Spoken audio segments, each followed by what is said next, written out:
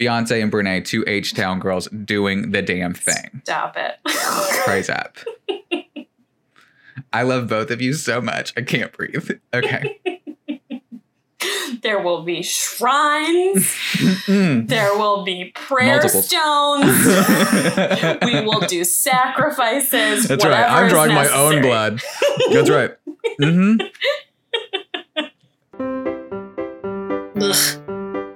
Say that shit. Woof. Wait, what? Cheers. Back in the chair. Hi, everyone. Welcome back to another episode of Amateur Intellectuals. My name is Kendall, and I'm here with my co-host, Caitlin. Hi. I was waiting so long. Then I was like, I'm not going to look. I'm just going to look. Okay. There it is. Okay. We're here. We're here together at the same time, synced up. Yes, honey. Amateur Intellectuals is a podcast where we get together, the two of us. We do a deep dive on a topic. We have a good time. We have some drinks. We learn and we laugh a lot along the way. Caitlin, today's question. Would you rather be a leader or a follower? I would rather be a leader, but I have an interesting answer. Like, I have an interesting why, I think. Okay. This is going to sound so pretentious. Okay. Work with me and pretend that I don't sound like I'm completely full of myself. Toxic personalities out last week. That's right. Narcissist. I feel like I want to be a leader, not because I'm drawn to being a leader. I want to be a leader more than a follower because I want to be the umbrella that protects the other followers. Say that shit. I don't know that I want to be a leader in the sense that, like, I'll enjoy it, but I want to be a leader in the sense that I warm the chair of someone who doesn't deserve it would take if I didn't take it. Wow. That was beautiful. I hope so. God, pray for me. You've used that in a job interview. You've used that in every job interview. That's a good one. I haven't. I've never said that to anyone but my husband before. So, Are you shitting me? My husband and my podcast husband are the two people who in the world who've ever heard that before. That's beautiful. It's really gorgeous. Thank you. And crazy, right in line with what we're talking about today, because one of the biggest themes of today's episode will be vulnerability and how important it is. So before I bury the lead here, I'm so excited for this episode. It is ridiculous. Today, we are talking about Brene motherfucking Brown. So excited. I'm so excited. Okay, just to kind of set the story here. I was introduced to Brene probably about 2 years ago. Time flies, bitch. It was like 4. And I just kind of not became obsessed, but was just like learning so much and just couldn't stop consuming. And it really resonated, connected with me, and just took off. And for the listeners, Caitlin, you know who she is. Mm-hmm. And that's about it. I would say I've had a tiny taste of her because I've seen a TED Talk or two. That's right. And I vibe with her. And I've heard what you've told me. That's it. So you're about to drop some knowledge on me that I cannot wait for. Because she's on my list of, like, I need to learn more about her. So this is how we do it. Let's do it. This is how we do it. This is it. Okay. I am literally thrilled. I'm shaking. Okay. So the drink of this episode, Brene Brown is a Texan.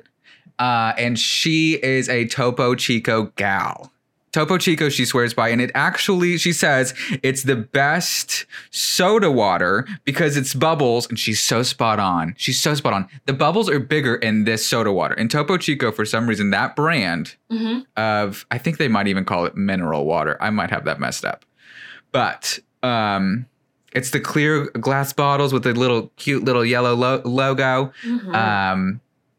And it's just really crisp and lovely, but the bubbles are bigger, so it makes it feel softer, and it's just absolutely refreshing and delicious. So get yourself a bottle of Topo Chico. Topo Chico, we are looking for our sponsor money, and we are going to get started.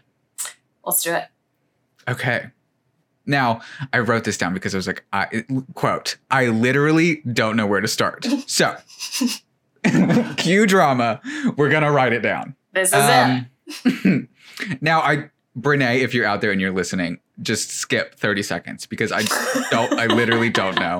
I don't want to say this in front of you, but I feel like I need to explain to other people who might have heard things and then made opinions and they are wrong. And I'm about to tell them they're wrong. So I am no fan of self-help books. Not that I've actually ever read one or know much about them at all, but I do know the stigma around the system of giving people strategies and then the cynicism towards a rich white person telling me how to hashtag keep at it and God will fulfill your dreams with wealth. No, thank you, my pillow guy. Keep your prosperity gospel and leave me the fuck alone. Fair. End of stump speech. Now, that said, the person that we were talking about today, I think, may be mistaken sometimes as a self-help expert. And from the fucking rooftops, loud and clear, Brene Brown is not one of those. She is not. She is a researcher. She is a professor. She's a best-selling author. This is hard statistics. This is data. This is tools. This is real things. You know that's how my brain works. Oof, it's just so gorgeous. I'm literally winded. I'm so excited. So I'm literally winded. Sitting here. Okay. Okay, so she is a scientist who is a wonderful storyteller, and that is likely a miracle combination. It probably is why she has gained the notoriety that she is, because I don't think those two things coincide very often. Yeah, true. And what she does so well is she gives language to topics. She identifies complex emotions and names them in common tongue so that we can know how to speak about what we're feeling, why we are feeling it, and what we can do to help, to end it, to appease it, to mend it, to break through it, whatever it is. She gives us the nomenclature to identify it, and then thus the tools and the systems and all of the things that are just so helpful. And literally it changed my life. This is a quote from Brene. She is from Houston. So Beyonce and Brene, two H-Town girls doing the damn thing. Stop it. Praise up. I love both of you so much. I can't breathe. Okay. There will be shrines. There will be prayer stones. We will do sacrifices. That's right. I'm drawing my own blood. That's right.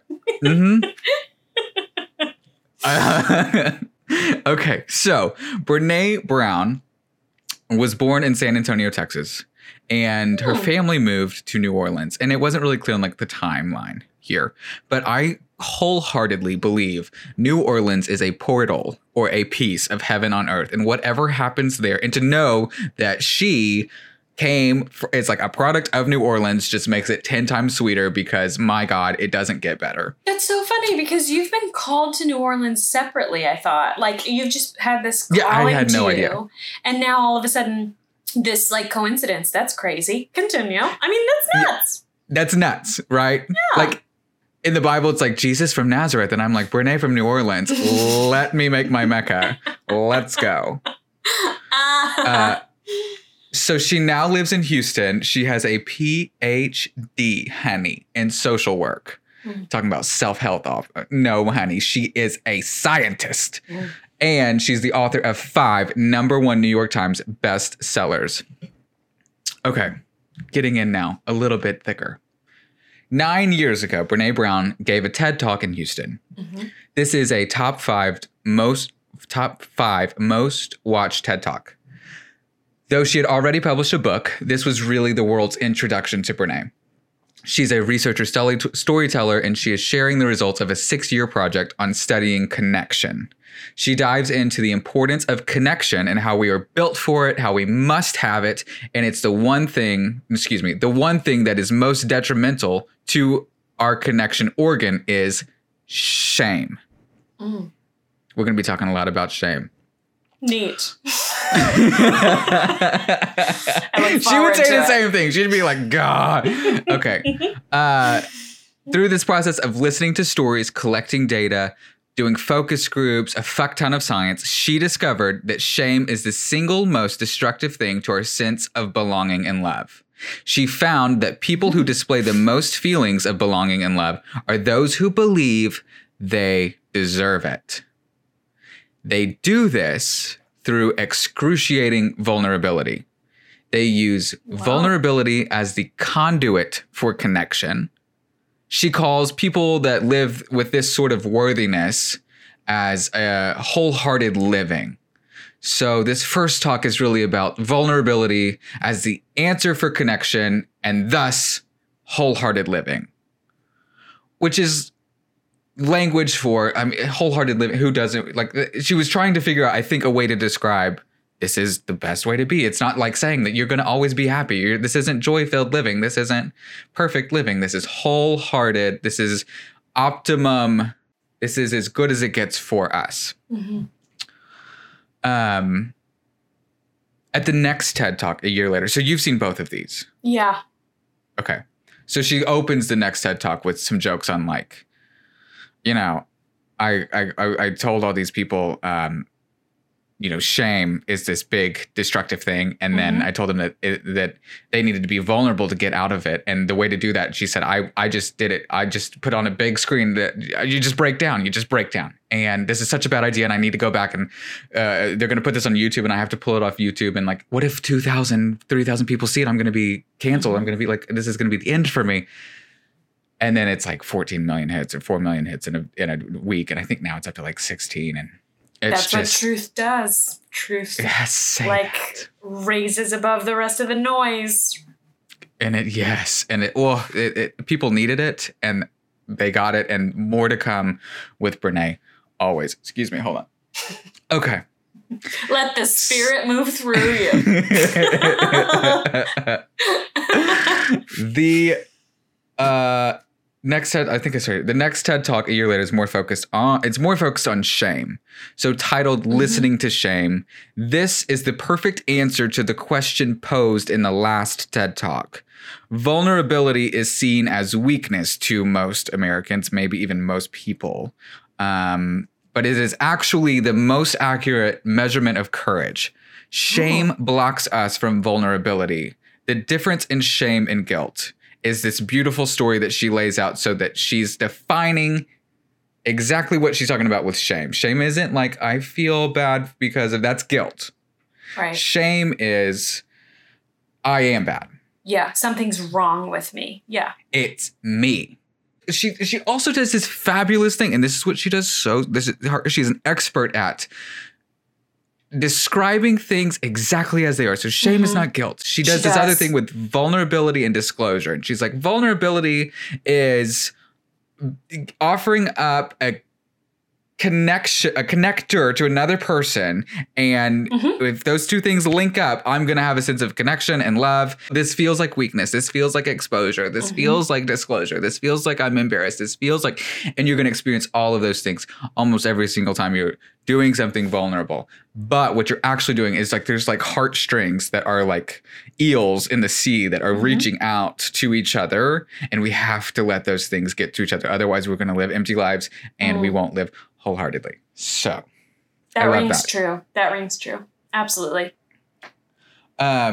She goes on a little bit of a story here about shame and guilt, just to make it really clear. And I love this. So I'm going to share this. Shame is a focus on self. Guilt is a focus on behavior. Shame is I am bad. Guilt is I did something bad.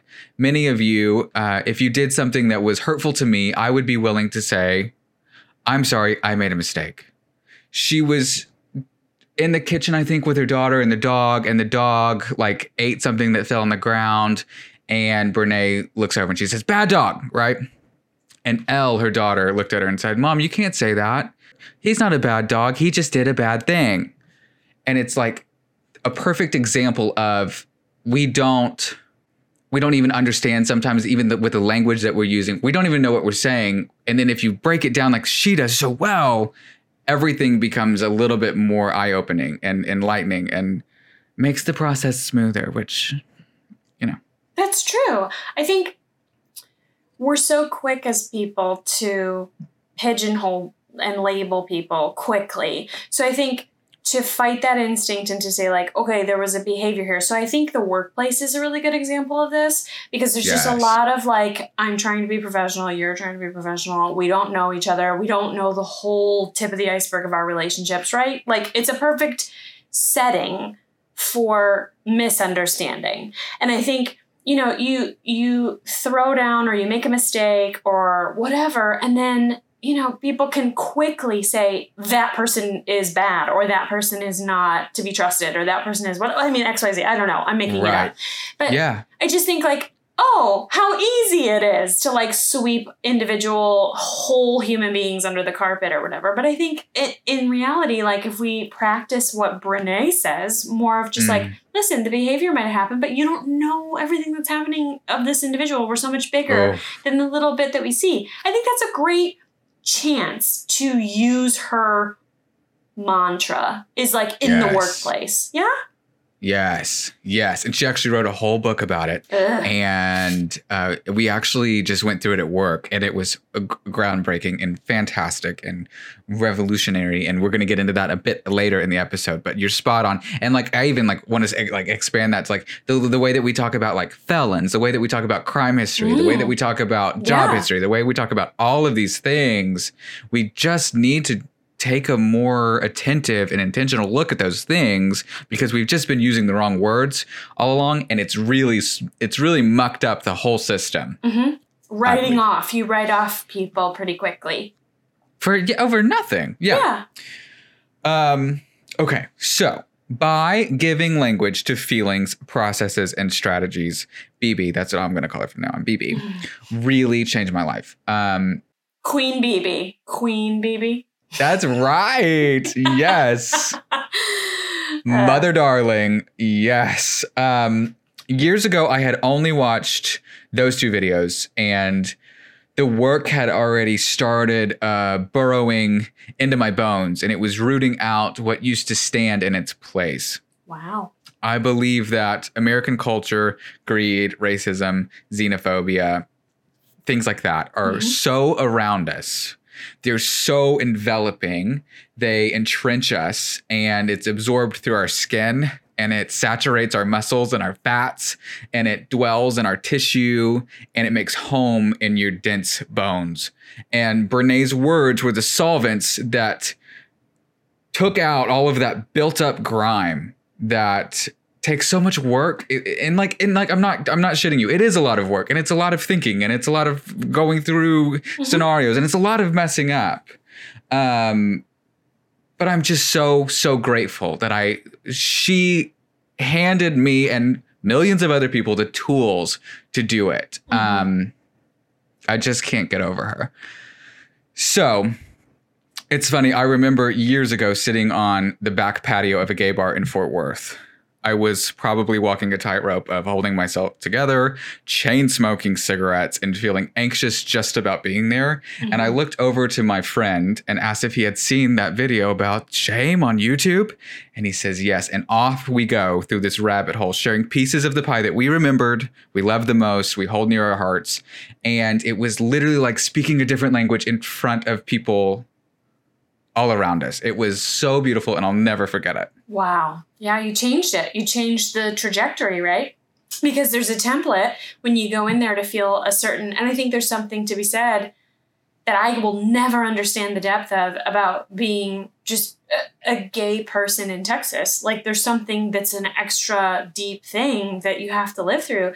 And I think she's from Texas, you're from Texas, and like just the idea of like speaking truth amid a trend, right? Like we're speaking something that's more lasting. We're speaking something that's more true to human behavior amid something that we're like the majority, or I don't know, a lot of people are feeling now. And it just feels like you can transcend all of it. You can just rise above it all and say, this is what's going to last. These are the things that are real. And I can tell the difference. And she's helping us lead the way, right? Yes. Nailed on its head. Exactly. And it's like, I will get frustrated sometimes, and don't get me wrong, like levity is great, and I need to not just be so in my head all of the time. But yes, you're exactly right. There's something about knowing and being self-aware and having the tools to talk about what I need and what I want. I think so many people miss this train. And you're exactly right. So, but what she really does so excellently is describe the nature of shame as the fundamental core problem for wholehearted living. And that has different faces, and it can be perfectionism. It can be the way that you tease people. It can be your cynicism. It can be your comparison. It can be gossiping. It can be discrimination. And all of these things ultimately come down to shame. Shame is the ultimate culprit. And the only thing that shame is fear of not belonging or, in another word, not deserving connection. That's it. That's the whole... The bare bones. Yep. It's just stripped down to the bare bones. And it's cut and it's sharp and it's like, here you go. Now, if you just take this and like anytime you're in a situation where you're angry and you're reacting and you're saying things that you wouldn't normally say and you're feeling things that you don't always feel. And if that's at work or at home or with your mom or in the car by yourself or wherever it is, like almost every time you can just come right back down to I'm feeling shame about something. If I go into a shame spiral is what she calls them, this can get destructive quickly. But now that I'm aware of it, I can do this, and this. I can use empathy here. I can be vulnerable here. I can go with curiosity and kindness and answer it in its face, wherever it is. Oh my God. Yes. It just came out of the heavens glowing. These words just did it. This next section of the pod is going to be about Dare to Lead, which is the book that she wrote about exactly what you're talking about earlier with workplaces and acting professional and how it's corporate America has kind of led to this, like, we're afraid of getting in trouble for being too open and vulnerable. We're supposed to share and be connected and friendly and kind, but we're also not supposed to share and be friendly and kind if it becomes burdensome, right? Yeah. She starts this book out with the quote that I read to you when we talked about last time we talked about BB, but it's a Teddy Roosevelt quote. I'll read it again just in case they missed that one. Anyone missed that one. Teddy Roosevelt said, "It's not the critic who counts. It's not the man who points out how the strong man stumbles or where the doer of deeds could have done them better. The credit belongs to the man who is actually in the arena, whose face is marred by dust and sweat and blood, who strives valiantly, who at the best knows in the end the triumph of high achievement, and who at the worst, if he fails, at least fails while daring greatly." Yes, that was our toxic personalities episode with the critic, I remember. So that was that's right. That was where we brought that in because that was an amazing aside on that one. Anyway, yes. Episode 7. Yes, that's right. Okay, so this book starts with this gorgeous concept of permission slips because you're in your office space and you're with people who are kind of your friends, but not really your friends. And you have some boundaries that you need to define for them. You can't be wholly yourself. They're not your friends. They're people that you just make a paycheck next to, right? You have to be careful about exposing too much of yourself, but not enough of yourself. It's a weird line. Yes. It's a totally, and like, why? Like, not like an author, but like, why didn't the founding fathers or why didn't Paul or one of the disciples write a book on office boundaries? Because Paul. We've needed this for... Quit doubting. We need you to write a book. That was Tom. Oh. Wait. Doubting Thomas. Wow. Okay. Anyway, the Beatle. Paul McCartney is what you're referring to from the Bible. Paul McCartney is less fucked up. I mean, Paul McCartney was like a hippie icon and Paul was a homophobe. Yeah. So. Yeah. But we'll leave Pick that. Pick your poison. Oof. Sorry. Love it. Continue. I promise we're trying. That's right. We're giving ourselves permission slips. So permission slips are... it's more about you, actually. Give yourself permission slips and saying, this is where I'm going to check out. If we come here and I'm not ready for that, I'm going to check out here. Or if I need to gather. She calls circle back. She says circle back a lot. Like you don't have to answer the question now. You can circle back, or you cannot answer the question, or you need to give yourself freedom in order to go through these processes, because it's a lot of work and sometimes it's painful. Mm-hmm. So giving yourself permission to say that, to act that way, to do that is fantastic. And I love that she starts with that. It's healthy. It's just healthy behavior. Yes. You don't have to have the answer at every second, at every turn. Sometimes you need to sit on it, and sometimes you need to recognize when you're not in your best state to be able to answer your own questions. And if you can master that and say, like, I need to come back to this at another moment. If you can handle that about yourself, I think 90% of the battle is won in identity and struggle and conflict with others, et cetera, et cetera, et cetera. Say that shit, Mary. That was so yes. The battle is, if you were there, the battle is mostly won. It's already won. Yeah, definitely. So in Dare to Lead, I almost said Doing Greatly. The work starts with sharing about vulnerability, which is the book is asking, like, how do you feel about vulnerability? Were you raised in a household, or were you in an environment where vulnerability was seen as weakness? Or does vulnerability resemble strength to you, or courage? What does vulnerability mean to you? Oh, that's an interesting question. And so maybe that's what, well, no, I'm really glad we talked about that first. Let's ask this question now. What is vulnerability to Caitlin? Oh, okay. So not to like judge my family, but like, I love you all. Say their name. But I will say that, no, vulnerability is not something that is like, no, it's okay, but like there's a price for it. So like, is it worth it? So you need to be careful, and like you need to be careful who you expose it to, and are they going to use it against you later? And it's like I'm not shitting on my family. I'm just saying we're all like-minded people. Right. That want to be careful that we don't hurt each other. So is it careful that you hurt each other in, now I have intel that's sensitive, and in a fit of rage I could hurt you? Is that what you mean? Yep. Really? And I've done it as much as anybody has done it to me. I have pointed that shit at people and hurt them in my family as much, like particularly my siblings, like as much as they have pointed it at me. Like fair, like if we're being real. But it is learned, and it's a chess game, and like it's kind of exhausting. And so if there is another way, Father Kendall.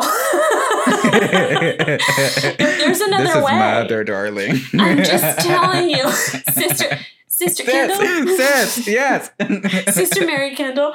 Yeah. I need you to tell me what that is. Yes. Like, again, not judging my family, but it is totally a thing that we've all acknowledged at one point or another. What about you? Tell me yours. What is your dynamic This is what's so strange about this, because like, hearing, so in an office full of 14, 15, 20, 25 people, whatever it is, it literally 9 times out of 10 it's vulnerability is not good, vulnerability is shame, vulnerability is weakness, vulnerability is uncomfortable and not necessary. Well, in the workplace, that's always it. I agree with you. Yeah. Yes. I have never seen a workplace environment where that's okay to like expose yourself and like slow down from the workplace in order to have a situation. Like, I've never seen a welcoming place like that. No. And now Brene literally travels the country going to businesses, organizations, corporations, and telling them how to do it. And like, it is the work of Christ and jewels in her crown. Boss, Brene. Can I work for you? Mom says, what do you need? I will be your dog. I do whatever. Bad dog. Right. Give it to me. If Brene tells me, then it's truth. It's fine. That's right. So for me, there's going to be some hypocrisy here. For me, I feel, I don't know what this is. For me, I feel like our family growing up was very vulnerable. I feel like vulnerability, okay, maybe that's it. We weren't vulnerable, but we cherished vulnerability. Oh, okay. That's what it is. We didn't practice vulnerability often. And so like normalizing it was succeeded. Yeah. It didn't have an opportunity to manifest very much. Is that fair? Oh, no, I think there were plenty of opportunities. I mean, like, as a gay man, I came out at 24-ish in the middle of, like, what I thought was the end of the world. Like, it took me reaching my fucking end to, like, oh, wow. Like, let the words fall out of my mouth. And, like, at the girl at the same time, girl, baby, when you came out of that womb wearing them heels, everybody fucking knew. So I don't know why you acting brand fucking knew, but it took that long, and it was because vulnerability. But at the same time, it was always taught to me as strength, and I think it had something to do with faith. I like that. But I think a lot of people also in faith see it reverse. So it's an interesting dynamic because it's definitely statistically vulnerability is bad. Yeah, it's the majority for sure. For sure. 90%. Yeah. Yeah. Because it's scary, and you know what? You risk getting burned, and is it worth it? Are you the individual that I'm going to expose myself to? I heard it. I heard it when I said it. Sorry, yes. I just spit on the microphone. So, like, if I expose my personality to you and my vulnerability to you, are you going to abuse it, or are you going to treat it with respect and help us move forward and grow? Because it's a real trust fall, isn't it? You're falling backwards into trust. And are you going to catch me, or are you going to let me fall into the friggin' dirt and get a concussion? Face down. What it is. Right. It's so exactly right. It's scary because you don't know until the person catches you or doesn't. And it's the most important component of wholehearted living, right? Oh. Like, that is so bizarre. Like, being connected is so important for us. It's like wired into us. Mm-hmm. And the best way to do it is to be vulnerable. And like to connect with others and when you think about it, anytime that you've been vulnerable and it created a bond, that bond is stronger than the bonds that you create 9 times otherwise. You and me, boo-boo. You and me. That's right. We started right away. Right away, just like sharing stuff. I don't know who started it. I don't know. But like, you and I just sort of inched forward. Because you and I started in a working relationship, and we didn't have that relationship. We didn't have any background. We didn't know the shit about each other. That's right. And we started just inching. And it took tiny little increments until we were like, oh no, he's one of mine. He's one of my people. And then we had that trust. Yeah. Yeah, you can feel out the little signals, and then it's like the tape falls off, whatever like duct tape is holding you together, and your guts spill out on the floor. Oh, Kendall, and you can speak truth. Yeah, and then you just know you are with like people, and that creates these dynamic bonds that are literally, I believe wholeheartedly, that the whole point of life. Wow. What the fuck else are we doing if we don't have this? I mean, we're just running through the motions and going to work and hating ourselves. Yeah. Buying new glasses. Okay, what's life without connection? And vulnerability equals connection. So what are you willing to pay for it? Yeah. Everything. Fucking everything. Okay, so the book then moves into identifying the problems within the group or organization, giving it name, like labels, like we were talking about earlier. Some examples of this, and this is a longer list, but just so I can kind of give examples of how she does it. Yeah. Being a knower and being right over, is there a culture in the workplace of being a knower and being right over being a learner and getting it right? Rate that on to 0 to 4, how often that happens in your office. Rewarding exhaustion as a status symbol and attaching productivity to self-worth over modeling and supporting rest, play, and recovery. Whoa. It's profound shit. And it's like little tiny bullseyes every single time. No, that rings absolutely true. Yeah. Continue. Mm-hmm. Yes. 1,000 times. Yeah. Is it numbing over setting boundaries and finding real comfort? She just figures out like these little like teeny little words, and we just tinker them into the right place, and it's magic every single time. There's like 14 or 16 of those, and I just included the 3 because it's like I could literally read all of these, and then this would be a 4-hour long podcast, and I would literally be plagiarizing Brene. Make them read it, babe. Make them read their book. So I'm going to stop there. That's right. There is a call to action to buy the book later, so that's coming.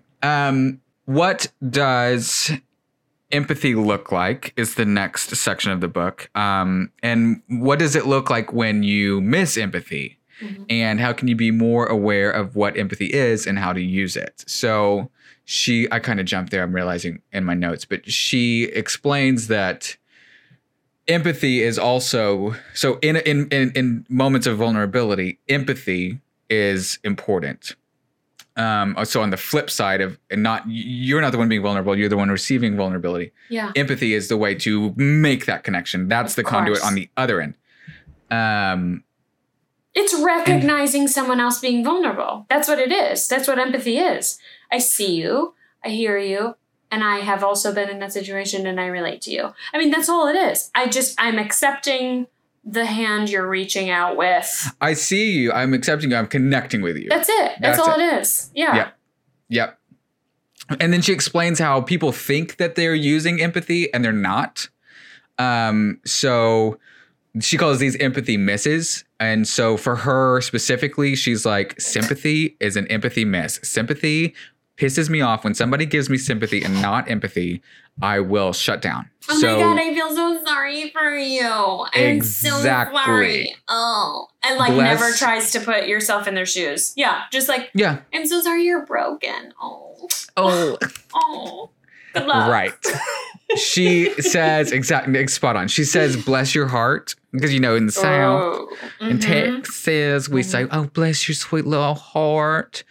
Those she's are that's venomous words. And she'll just cut that bitch out. Don't need her.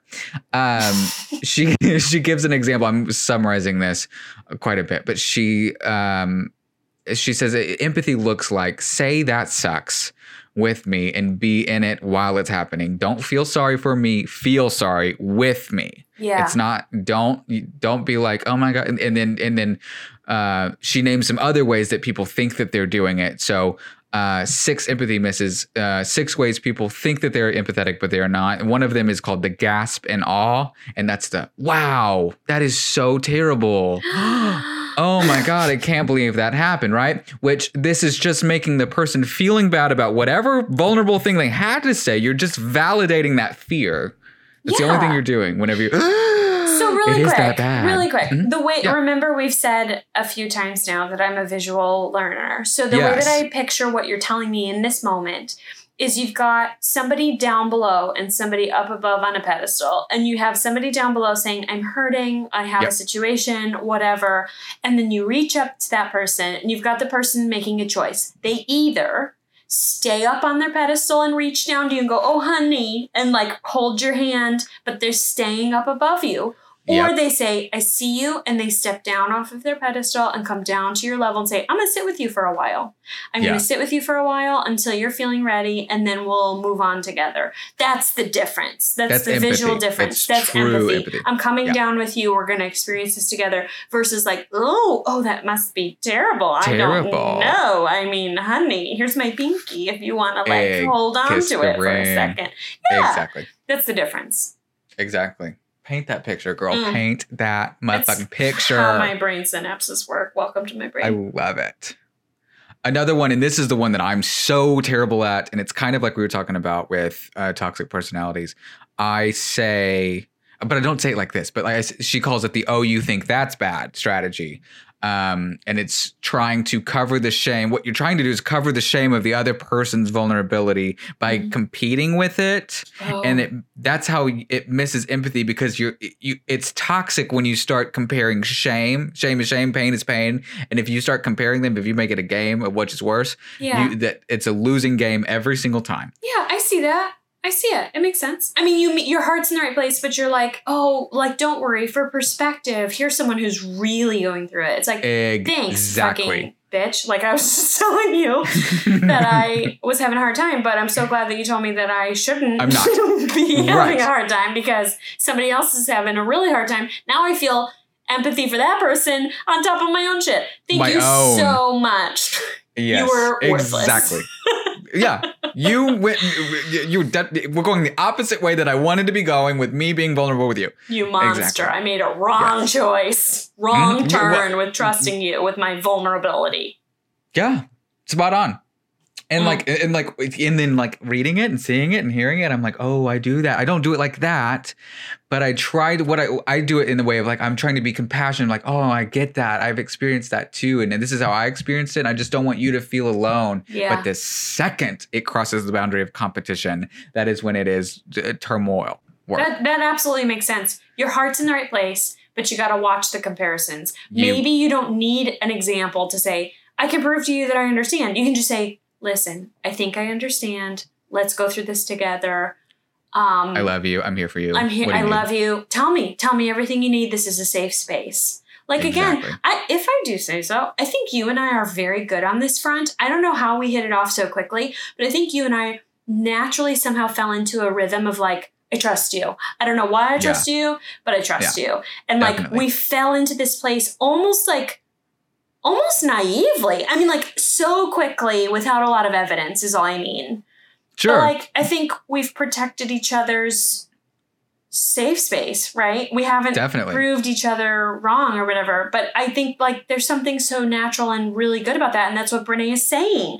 Brene is saying, find those people, right? Find those people. and if make more. And make more. And if they, and like, Yeah. it's not your job to train them. Like if you're hurting, it's also not your job to walk them through and hold their hand. Oh, If they're a hell no. sympathizer or they're like just not here for it, like listen, it doesn't, nothing personal, but like we're not on the same wavelength. Godspeed. We need to find Yes. somebody else. Like it's like dating. It's like, good luck. I don't think you're a piece of shit. You're just not for me. Like I hope you find what you're looking for. Right. But in the meantime, I'm going to Yeah. keep looking for mine. You know, it's that same Yeah. kind of thing. Like, it's a big Yeah. world. We don't have to hate people. It doesn't have to be absolute. That's all. Like, good Yeah. luck.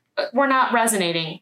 That connection Yes. hasn't been made. That's all. And connect. Exactly. If connection is the most important thing, and those connections cannot be made, then let's maybe look other places. I'm so proud of us. I think that Look at she would. us. Yeah. I think that she. Yeah. Go us. Mhm. Okay, so we're coming up on the crest of the book for me. I would say this is probably most people, but I don't want to say that for most people, so I'm just going to say for me. Okay. Rumbling. She creates this word, rumbling, as a verb that is to say, this is where when I'm not understanding why my coworker or partner or teacher or whatever Mhm. is not understanding me, or I'm not getting them, we're not on the same page, we're arguing even, we're getting into what could Yeah. turn into a fight, that We're sort not of clicking. situation. Yeah. It's not clicking. She sets up, quote, rumble with me here. What is that? I'm so interested. Tell me. So there are different ways to enter that rumbling thing. But most importantly, it requires kindness. Mhm. It requires openness. And it's a signal to say, hey, listen, I'm dropping my armor. I'm not coming in this to be right. I'm not looking to win. I'm coming in vulnerable. Let's agree to treat each other with curiosity. Yeah. Knowing that clear is kind and unclear is unkind. Knowing that if I'm being vague or manipulative, I can't be kind. Mm. So to use my words to tell you exactly what I'm thinking, wanting, trying to get at. Clear is kind. I'm coming in with curiosity and goodness. I'm dropping my armor and I'm expecting you to do the same. Can we rumble? Genius. I Genius. really like that. I really like that. So I saw something last week. I follow her on social now. And I saw Yeah. something that said, I have to remind myself, I'm not here to be right. I'm not here to be right. I'm not here to be right. I'm not here to be right. I'm here to get it right. Yeah. And I was like, sing you sparrow. Yeah. I was like, this is so true. And like, pick a situation. If it's in family dynamics or if it's in a workplace environment, if it's in a spouse situation, pick a thing. You're not here to prove yourself right. Like, okay, I'm going to give you a shit example. But someone who's on the right track sometimes, Dr. Phil said, Yeah. do you want to be happy or do you want to be right? Also from Mhm. Texas, I think. Is he from Texas? Ah, trash. I don't know. I mean, I don't know. Listen, I'm not saying he's a guru or whatever. I'm just saying. He said, do you want to be right or do you want to be happy? And I was like, I want to be happy. Like, Yeah. Whenever you make it sound like that. It's that feeling. It's like, how bad do you want to win? Do you want to die on this hill? Do you want to die on this hill in battle? Or do you want to move on to the next one? Like, how worth it is it? And it's that kind of a feeling like, do you want to be right or do you want to get it right? Do you want to do the right thing or do you want to be right? It's that. And she just gets it. She just And I think that she takes it even a level further because she's not saying it all weird. Like, I'm not giving up. I'm not giving up being right just to be happy. I'm not going to just disregard how I'm feeling. I'm going to, with an open and curious mind, approach you in that moment of vulnerability to say, it takes it just a little bit further because it's that thing of like, you're right. I'm coming in kind. I'm coming in gentle. I'm expecting that from you. I don't have to give up.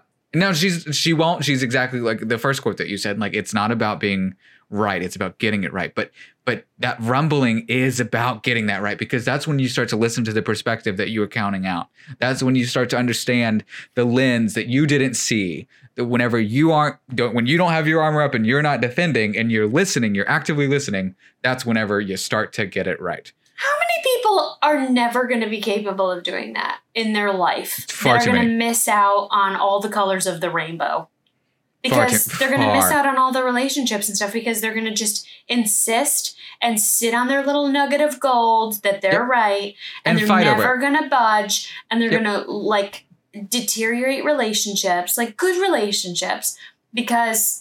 Well, I hope you're happy. Like you can sit alone in your room, like with your rightness. Like again, I know you're saying like we can have it both ways if we can just translate. We got to just connect. If we can connect, then there can be mutual understanding. Is what you're saying. I think like versus like this is my way and like fuck you if you don't agree. Like we are in a time right now, if I do say so, of such polarization and division of like this way, that way, no intermediary. It's like. Okay, no, we're literally making this up so we can redefine the story.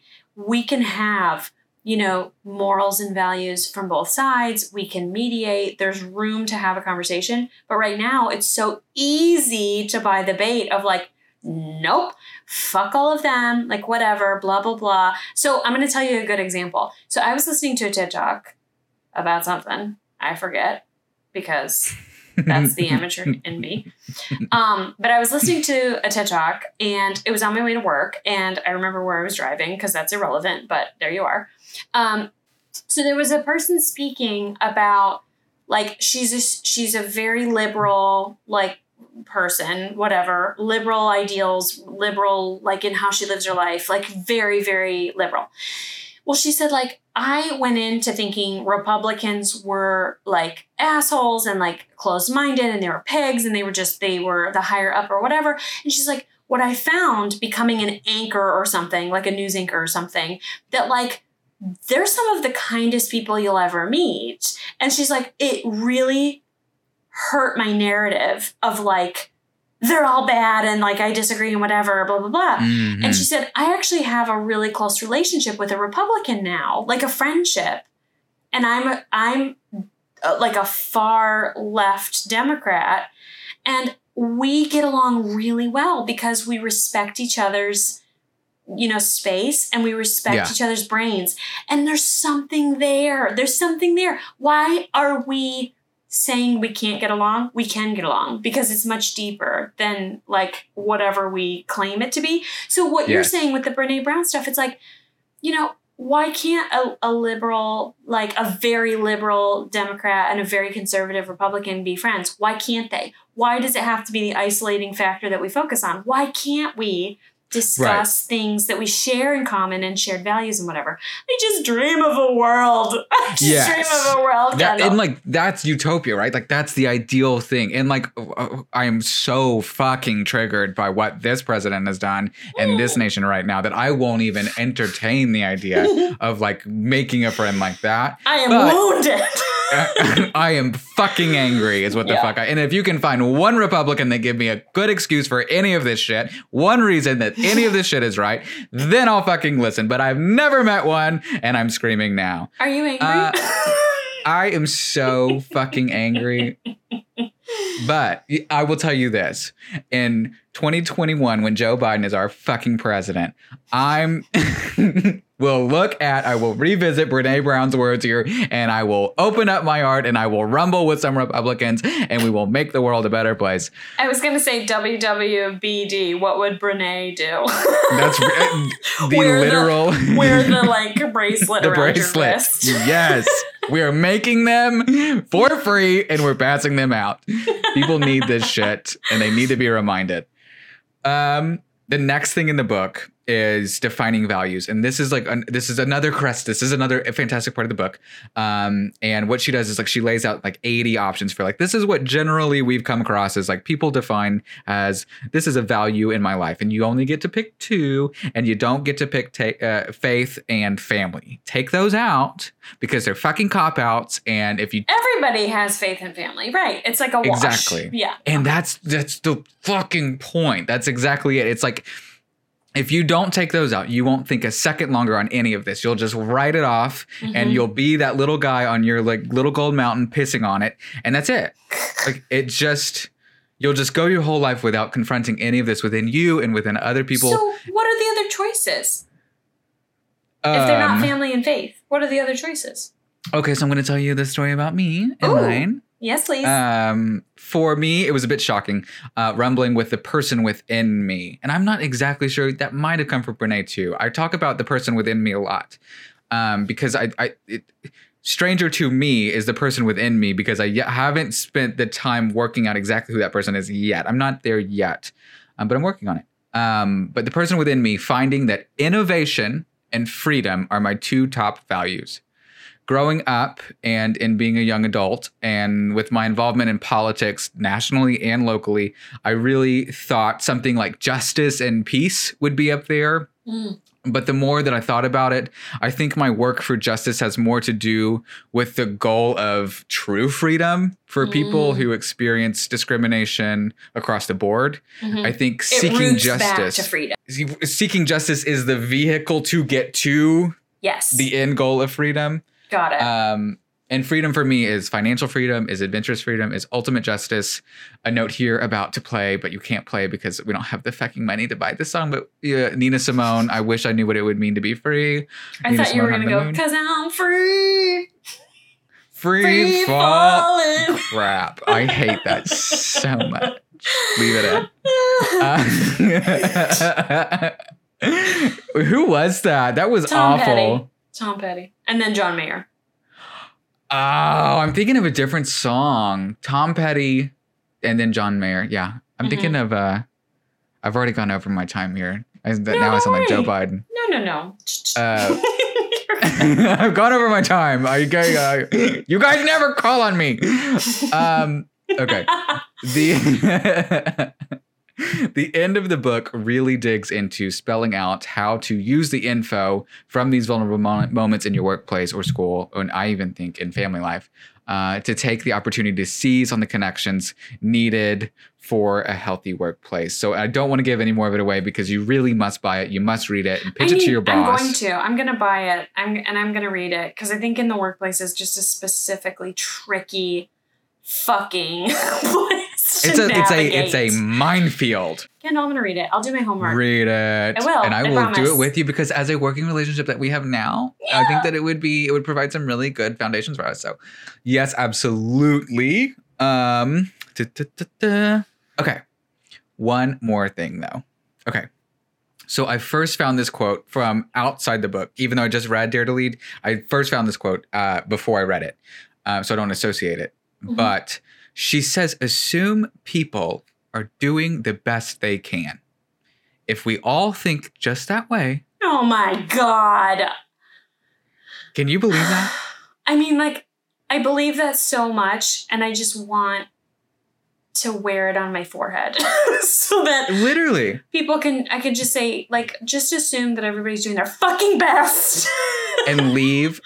Yeah. I seem hostile, but when I saw it just took, like, I saw it on like an Instagram post and it like took the oxygen out of my lungs because I was just like, wait. So assume people are doing the best they can. If we all think that way, And when I just so I had this like spiritual moment in the car when I was writing this earlier, but when I just say that to myself, this is true, like this is drama, but it's true. Tell me. I can feel the emotional tentacles within my chest go from clenched fist to reaching out, like, this is so fucking dramatic, like a flower's first kiss to the morning sun, mama. Did you write that? I did. Oh my God. Okay, that's Trash. amazing. That's amazing. No, stop She's a theater girl who missed vulnerable. her chance. Be vulnerable, That's right. Kendall. Fuck that shame. You have room. Fuck that shame. Yes. Live. Oh my Twirl. God. That's amazing. I mean, I feel it too. I feel it too, Kendall. When you say you're giving us a reason to let our hair down and breathe. Like, we don't have to clench. You said it so well. We don't have to clench our fists and hide. We can just fucking breathe. Breathe. There's something so real in that. I accept. Yes. It's for us. Like, it's like please know that I'm doing the best that I can. But at the same time, if I can think of other people and that they're doing the best they can, that's revolutionary too. Yeah. It hits both sides. It's like, holy shit. Grace, grace, grace, grace, grace. We're in this shit together. We're going to be okay. Grace. Well, anyway. I missed that boat. Me too. We're not that graceful, Kendall. No. We're No. trying. We're I trying, just dropped Renee. 7 We're F-bombs talking about Republicans, so I'm not doing Grace very well, but I'm going to get there. You don't count me out. We're going to be back. We just need to round this year out, and then we'll be back. 2020 doesn't count, number one. Number two, will is half the battle. If we're willing to look at our rage. That's right. We're sitting here in it. Listen, we're on our way. We're on our way to evolved people. Brene talks about how connection is the most important thing in our lives. It's the most crucial part of a healthy life. This is the big wrap up. This is the bow tie on the end. This is a fireworks show. We're coming to it now. Connection is the most crucial part for a healthy life. That knowledge paired with knowing what shame can do to it, with the tools of empathy and vulnerability to give yourself belonging in the world and prove to yourself that you are worthy of connection, and then in turn supply that grace, that openness, that kindness, generosity, liberation of course to other people is the most gorgeous thought and picture in my mind. And I want to pair it right now. I'm so sorry. I want to pair it with a quote by our Lord and Savior, Marianne Williamson, who also ran for president, and I fucking love her. She and they're like buddies. I mean, I don't know if they're buddies, but they tweeted each other one time, and it was kind. So I'm like, okay, I think they're buddies. Or they are, they tweeted each other one time. But either way, there's love and vulnerability involved. 2017. Yeah, exactly. I found this quote from Marianne Williamson when I was in college. And this paired with what Brene says about connection and like on an airplane going down, you have to put the oxygen mask on first to then put it on somebody else. You have to do the work for you first. All of this shit changed my life. And it's these two women at the same time hitting me at the same time from both sides. Our deepest fear, Marianne Williamson, our deepest fear is not that we're inadequate.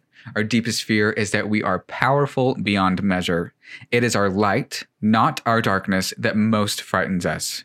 We ask ourselves, who am I to be brilliant, gorgeous, talented, fabulous? Actually, who are you not to be? You are a child of God. She's Christian. I forgot about that. She's a spiritual leader, but we cool with that. You're playing small does not serve the world. There is nothing enlightened about shrinking so that other people won't feel insecure around you. Whoa. We are all meant to shine as children do. We were born to make manifest the glory of God that is within us.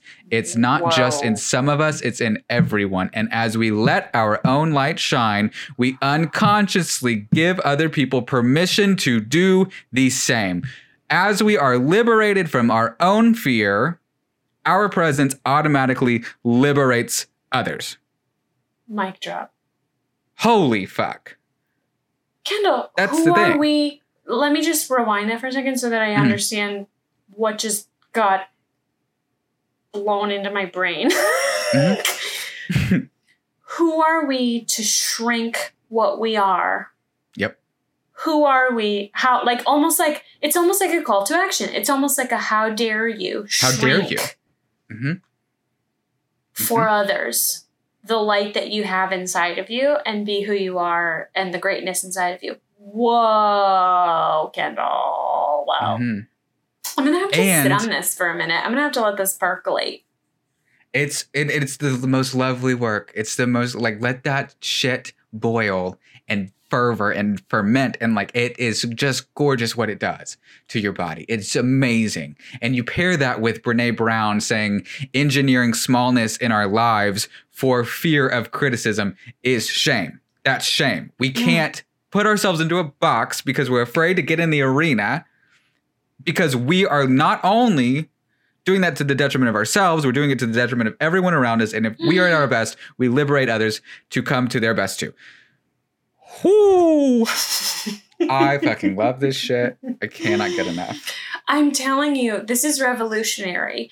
I need to think on this. As I say, I need to let it like sit in and like get into my veins, get into my circulatory system, because there's something about, and I think I know you well enough. I think you can always obviously tell me if I'm wrong, but I think I know you well enough that what I'm feeling is what you're feeling when you say this. And what I'm feeling is, first and foremost, a relief. I feel like I have room to feel the turmoil and whatever, and I don't have to lock it in a tight little closet.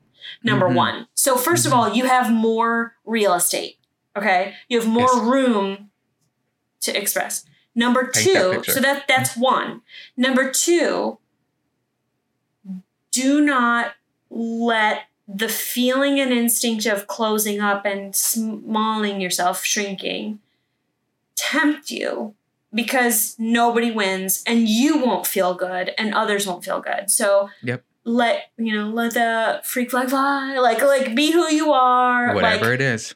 And like, don't step on others, I think is the message from Brene, right? I mean, tell me if I'm wrong, because you're the one that knows better than I do, because I'm just taking it from what you're saying. Don't step on others. Don't step on the neck of others to be 6 inches taller, but let yourself grow and make room for yourself. And if people are going to shove you, put your elbows out. Like, it's not the same. You're not offensively fighting people. You're just taking up space in this world, and you don't have to ask forgiveness for that.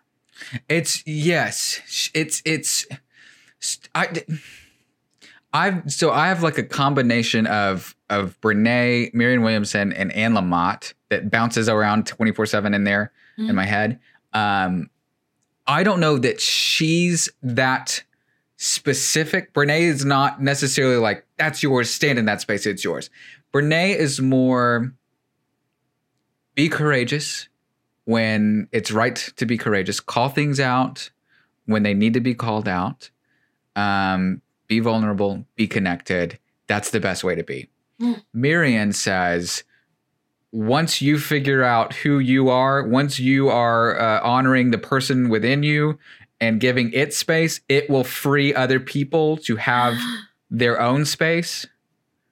So the combination of these women, what they're saying is like, it actually counteracts totally like things like jealousy and criticism and like envy, because petty stuff. Exactly. Because if you do the work first, you're in the arena, the critic doesn't count.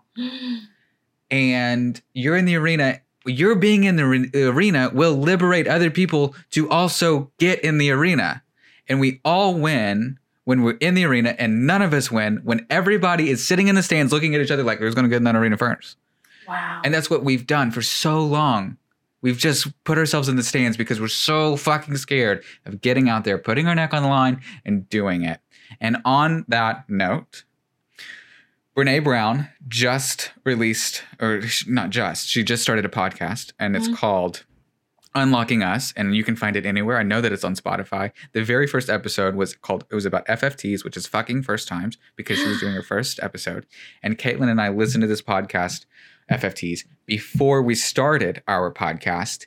And listening to this was literally the last push at the edge of the cliff that was like, jump. It was like, now is the time, go. And to being vulnerable and to sharing and speaking and listening and trying to be better through a microphone in public, in the arena. Sing it. And we did that together. So thank you so much, Brene. I love you to the fucking moon and back. Brene Brown also just recently released a special on Netflix, The Call to Courage. It is absolutely fabulous. I dare you to give it a watch. And I want to wrap up this section just by saying thank you, Brene, for your diligent, hard, courageous work. I honestly hope you know how much it has changed my life and countless other lives. Keep it up, little mama. You've done us proud, and keep on keeping on. Godspeed, sister. Ugh. Tell me either why did this resonate so well with you when it did? There's obviously something in your story that speaks to, I needed to hear it when I heard it, at the moment that I heard it. There's something so poetic about the timing from your story. So I want to know either that or just tell me something randomly vulnerable. No, that's an excellent question. It's an excellent question. And I haven't put so much thought into the timing. I think as the podcast listeners will know at some point, I'm terrible at timing, engaging like things in the past. Naturally just terrible at that one thing. Yeah, me too. That's fine. I think it was 4 years ago. It could have been 2. It could have been 6. I don't know. Circumstantially, I can put pieces together to kind of remember about what I think. Brene would be college. And so freshman year, I'm coming out to myself. Freshman year, after the first semester, I start dating boys. And I'm completely uncomfortable by that because it's in my bones, like we were talking about earlier. It's in my bones to feel that way. But I'm starting to work on this fight of, okay, like let's come to some sort of, and I'm figuring out what I'm feeling, what I am, who I am, what I like, the stranger inside me, all of that shit. I'm just starting that process. And here the fact comes Brene. And what she does so well. A couple months back, I was feeling something and I was weeping and I was looking in the mirror. Narcissist. No. I was looking in the mirror because I'm looking for, what am I crying about? I'm trying to figure out in the process. I'm like, what is this? And I keep pointing and I'm like trying to like label a part of my body that's like, what is that? And it's right in here in my chest. I'm like, okay, it's right there. What is that? What is that? What are you feeling? What are you getting to? What are you getting to? And I go have lunch with my mom and I start talking about it, start crying again. And it comes down to it's shame. It's humiliation. It's shame. And what Brene does is, without Brene, I wouldn't have known that. I would have cried at that table, I would have cried at that mirror and never figured it out and never have known the name for it and never even been curious about it. Never known. No, you just would have hurt and then limped along. That's it. And say that. Yeah, exactly. That's it. Without any kind of healing. You just would have hurt. Without anything. And that psychoanalytical, curious, intense person in me will not let that happen. Oh yeah, your brain would have mulled that over, and if you didn't have the answer, it would drive me crazy. Oh, it would have driven you crazy. Your brain doesn't stop for that shit. No, you would not have been like, leave it. It would. My brain would make a U-turn and come fuck me. It'd just be like, no, rail right through it. Yeah, you're gonna analyze the shit out of it, even if you don't have all the puzzle pieces. You're gonna force those puzzle pieces to fit. You're gonna slam them in until they fit, and you make a fucking weird ass picture. That's exactly it. That's exactly it. And Brene, and I do this every episode, and Brene, and I stick my finger up in the stupid air like that because Brene also tells, she also named that. She also named whenever our brain doesn't know what's going on, it has to create a story to make sense of what is happening logically for it. So the stories that we tell ourselves most times are not true, and we go down a rabbit hole and we end up putting ourselves in deeper shit than we were actually in. And it was an identity crisis for me and somebody giving me the tool set of this is how you're going to get through this. And without her, I don't know where I would be. I'm so grateful. Oh my God. I mean, it's really, really actionable. You're right. You said it perfectly. She gave me the toolkit. So then when the emergency, right? Like, it's like she gave me the fire extinguisher in the glass box or whatever. It's just sitting there. I get it. I hear you. Whatever. Then you have an emergency and you've got it and you can run over to it and you can grab it and put the fucking fire out so that you don't have to like suffer more or inefficiently, right? You don't have to suffer unnecessarily. And be confused and not have the right answers and not have the right language and not have the right, like, it's the tongue. It's the tongue. It's the fucking tongue. But once we figure out how to name it, then we can start working on it. It's like religion, but when we don't Kendall. know. Exactly. This is amazing. I mean, it's very spiritual. It's very true. It speaks heart to heart, doesn't it? I hear you. I hear what you're saying. That's amazing. And she was just on the cover of Texas Monthly, and she looks amazing. She's stunningly gorgeous. She's so charismatic. Because she's not broken inside. Her brain is working with her. Yeah, exactly. And also, she doesn't drink. I mean, yes, that's probably good for some of us. That's 80% of it. Live and let live. That's right. And we love to. And on that note, I think this is about a wrap. Find us on socials. If you've got topic ideas, email us at amateurintellectuals@gmail.com. You can find us on Instagram, Twitter, Facebook. Interact with us. We'd love to interact with you. Put those connector feelers out there and we will be connected. Is there anything else you got, Caitlin? I just need to say that I texted you about it today. I went on Apple Podcasts and I saw that we have 4. Listen, I know that doesn't sound like a lot, but we have 4 ratings of 5 stars. Yes. That is, I don't know math. That is 20 stars that we have. Hell yeah. Listen. And not one of my multiple personalities did those reviews. Me Those neither. were other people. That's right. It was other people, as far as I know, unless I was sleepwalking. But sleep rating. But I'm just telling you, that means so much. Like, let me just tell you, if anybody who's listening to this, if you're still here, I got so excited. I ran and showed my husband the rating, and then I texted it immediately to Kendall. And I was like, look at this. And not only did I text it to him, I circled it. I circled the screen. I went into a separate app. I took a screenshot. I went into a separate app. I circled it with a marker, and then I sent it to him. I was excited. It means so much to us. If you think that what we're doing is worth anything, please show us. Because, I mean, we don't know otherwise. We don't know. And the only other thing that I would say is that we're getting really good support on our Facebook page, which is insane.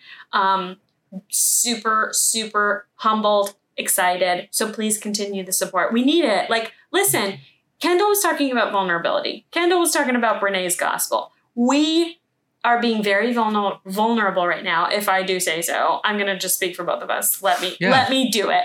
I agree. We are being so vulnerable by like sharing our opinions, taking a stance, like, you know, having opinions in a time that's really divisive. So we want to share these things, but we want to make sure that we're not doing so for our own like gratification. We want to make sure that people who are hearing it are getting something out of it, because that's the point. Say that shit. Yes. So if you are feeling moved by this, if you are feeling like this is something that you look forward to or you want to listen to more, please tell us, because this is like fun and we're having a great time, but we need to make sure that we're not just, you know, doing it for our own, you know, vanity, for our own narcissism. That's right. That's right. Join us next week and we'll see you then. Bye. Okay, bye.